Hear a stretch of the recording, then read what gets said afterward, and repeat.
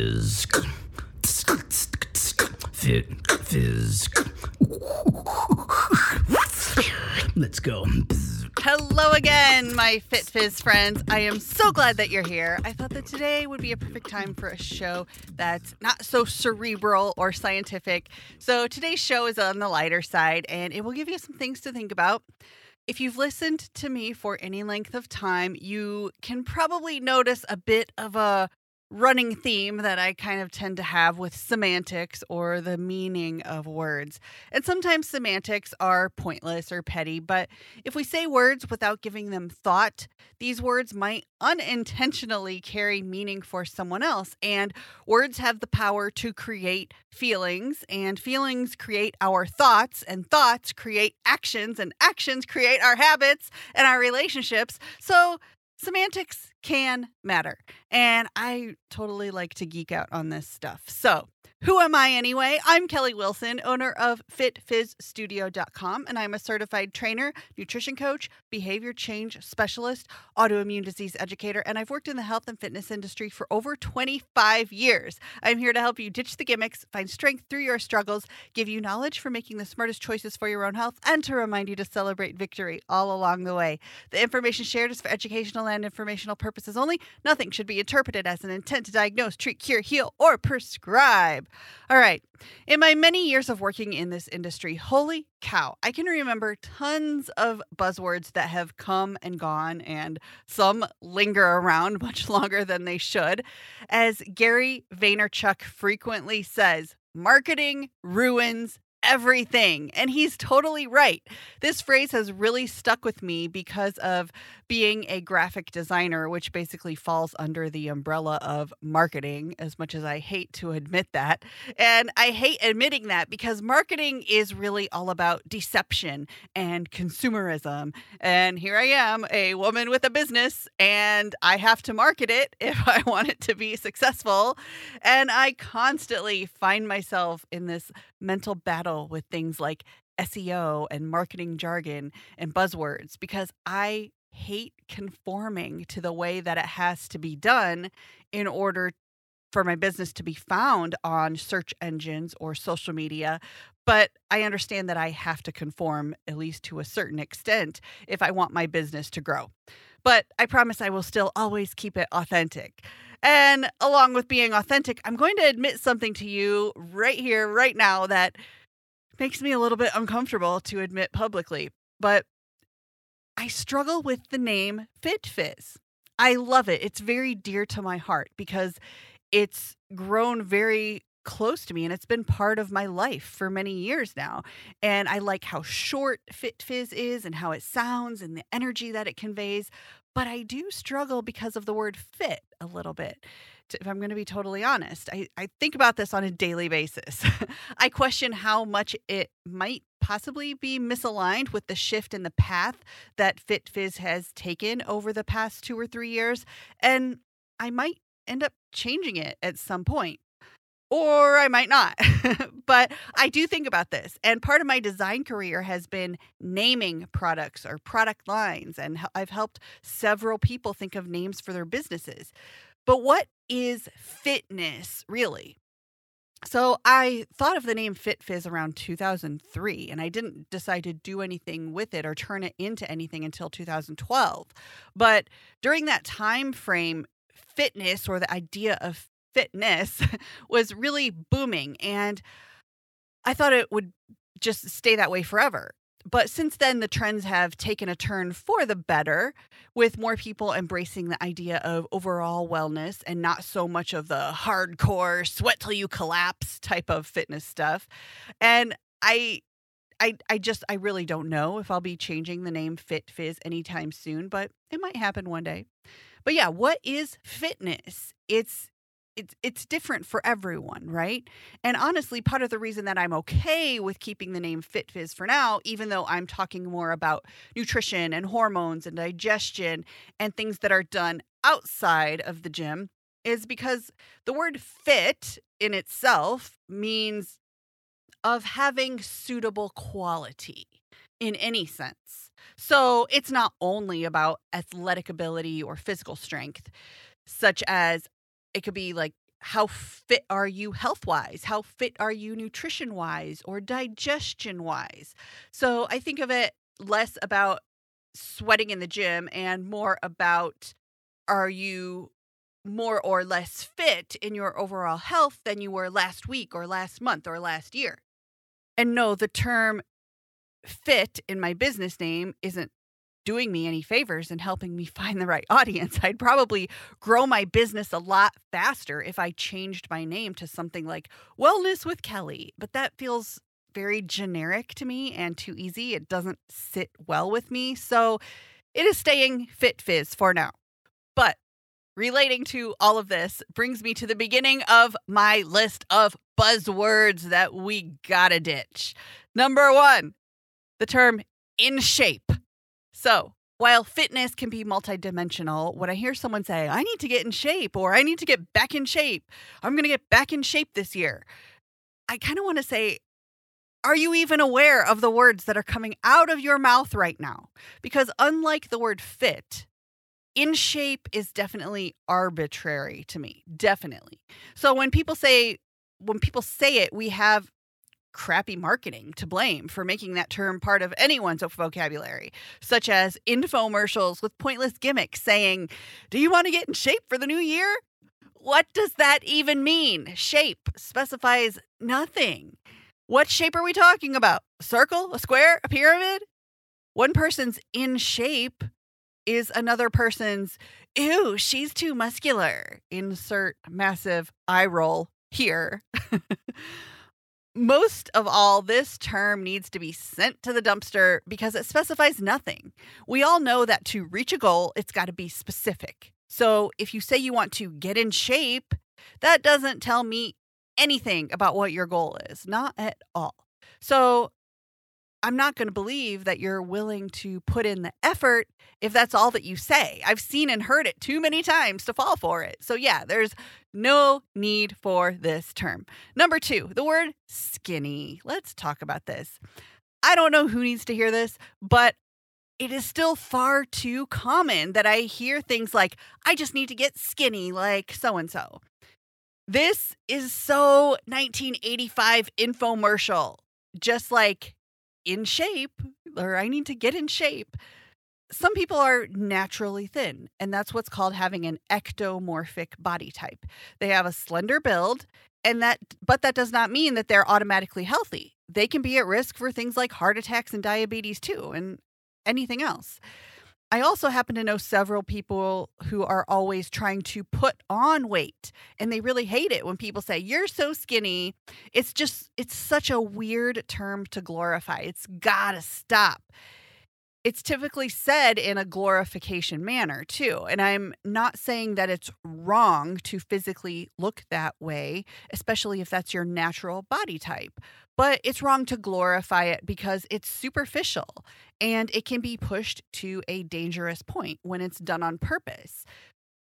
Why is this one superficial thing of being skinny the epitome of perfection for some people? This is where actual eating disorders come in for some people too, which I spoke about on episode 12. I've known lots of people who have struggled with anorexia in my lifetime, especially from being part of dance teams where our bodies are put on display in tiny spandex outfits in front of thousands of people. So I know that it's nothing to joke about. And it's really honestly no different from fat shaming, which is also a problem. We even have this new term, skinny legend, like, oh, Celine Dion is such a skinny legend. Why does skinny have to be part of the phrase anyway? Again, this comes down to the fact that skinny does not equate health.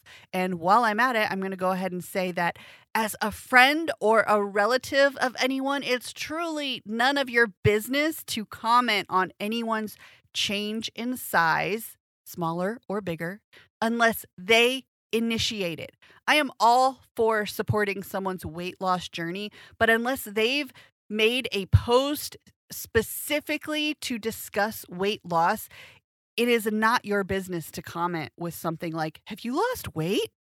even if you mean it in the best way. Just don't do it. I've personally been on all sides of this, from being teased for being skinny in elementary school and purposely wanting to gain weight, to crying about how big I looked in photos, to being forced to weigh myself on dance teams where at 127 pounds at 5'7", it was considered too big, to people telling me randomly, don't get too bulky, or people deciding to just randomly tell me that I looked quote unquote better as a bikini competitor than I did as a powerlifter, to having coworkers comment, "Gee, have you lost weight? You look great," when I was too sick to eat and I couldn't really afford food anyway, and I was depressed because I was losing muscle that I had worked so hard to gain. It's all uncalled for, every bit of it. But yeah, skinny is one completely useless word. Just the word itself can be damaging in so many ways, so throw that one in the dumpster too. All right, the word clean, as in clean eating. Listen to episode 14 where I go into depth on why this term clean eating is so dumpster worthy. It started out with the great intentions by Toscarino, but marketing basically destroyed this common term clean eating, where it can no longer be defined. It's ambiguous. So it's become pointless. And I'm to a point where if I hear anyone say that they're eating clean, I totally cringe, because I worry that they don't know what they're doing nutrition-wise, and it feels like they just latched onto a gimmick, and I wish they would honestly listen to me instead. So if that doesn't make sense to you, listen to episode 14, and remember, a little bit of dirt on your food is good for your immune system anyway. So throw clean eating in the dumpster. All right, number 4, good food and bad food. This has got to go. So many people label or categorize food as good or bad. Nutrition is not that simple, because water can even be bad for you if you drink too much of it. There is no such thing as good carbs or bad carbs, or good sugars and bad sugars. It really has to do with the portions or the frequency of which you are eating them. There are still people out here spreading messages like white rice is bad and brown rice is good, or white potatoes are bad but sweet potatoes are good. Pinterest is full of trash like this, and all that stuff is simply not true. It depends on how much, when you eat it, and what else you're eating with those things.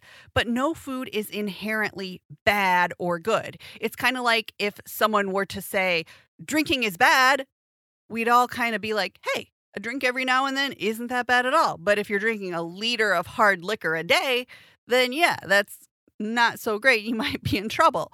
So food is no different. So throw labeling foods as good or bad in the dumpster. All right, number 5, the word natural. So again, marketing has ruined this term. Several years ago, we could trust this term on packaging because there was a lot less of it. It was more rare. But now companies know that consumers are preferring natural items, so they'll go to any length to be able to put the word natural right on the front of their package to make you buy it. Just because it says natural doesn't mean that they might have questionable manufacturing processes that they might use, or they might have a massive carbon footprint that dumps millions of toxic waste into the sewer systems every year. So what does that little word natural mean anyway? It doesn't mean much anymore, and you really just can't trust it anymore. And you can also refer to episode 36 on nutrition facts on food packaging for a little bit more on this kind of thing. So what really sucks about this is that there is no replacement for this word, or for the word natural. So just to be cautious about this buzzword as a marketing tactic. And number 6, superfood. All right, I totally blame Dr. Oz for the popularity of this buzzword. I won't even get into the Dr. Oz thing right now. But there are foods that started this whole trend several years back, like acai and kale and blueberries. And then marketers caught on to this consumer trend, and more things followed that began to be labeled as superfoods, like wheatgrass, moringa, cacao, chia. And we started hearing about more exotic plants as if they were these newly unearthed unearthed superpowers for our health, but in reality, none of this stuff is new. The term superfood really just means that it's nutrient dense or has a lot of proven health benefits.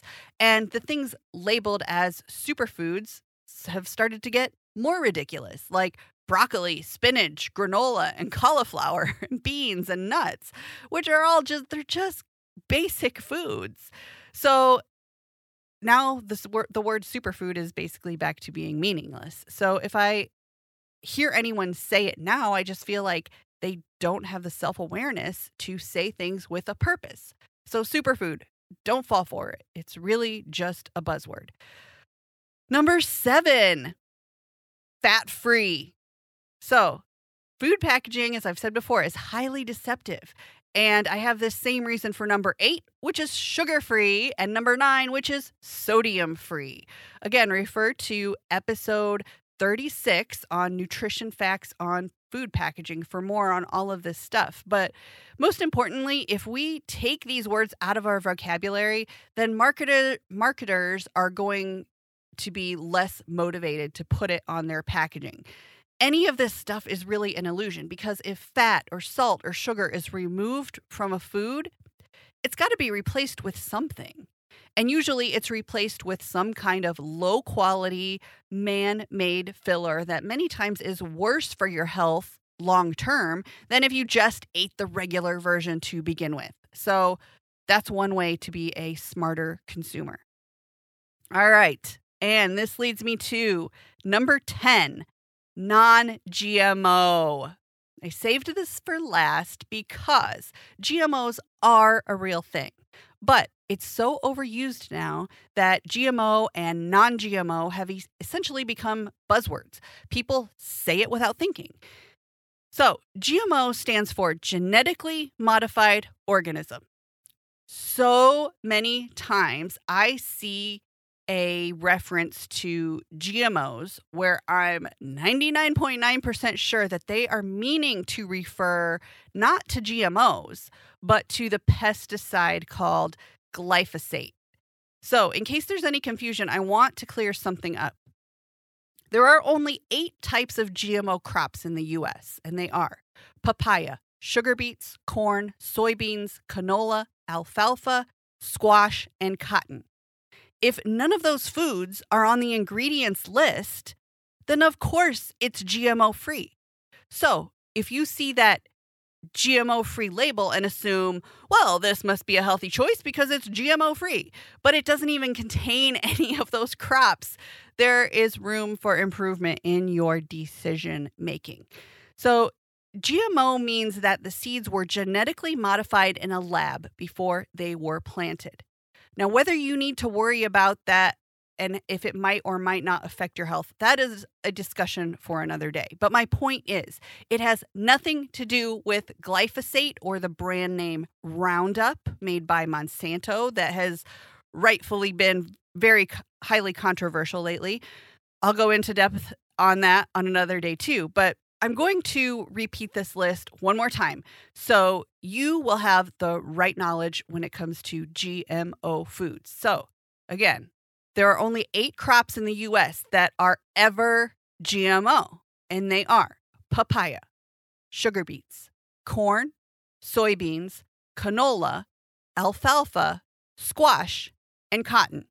So the next time that someone is assuming that all GMOs are so deadly, you can ask them if they are enjoying the softness of the cotton t-shirt they're wearing, because without GMO cotton, we wouldn't be able to enjoy that softness. So I'll leave you with that one example for today. So, do you have any other buzzwords relating to food or fitness that you think need to be thrown in the dumpster too? Let me know on social media. Please share this with a friend if you enjoyed it and leave a review for the show. And because that serves as a signal to other people like, hey, this show is worth your time.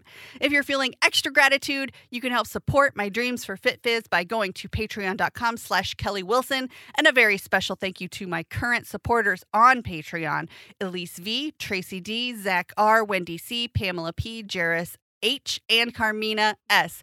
I love you so much for listening and for caring about your health. Until next time, breathe, stay strong, and always celebrate victory.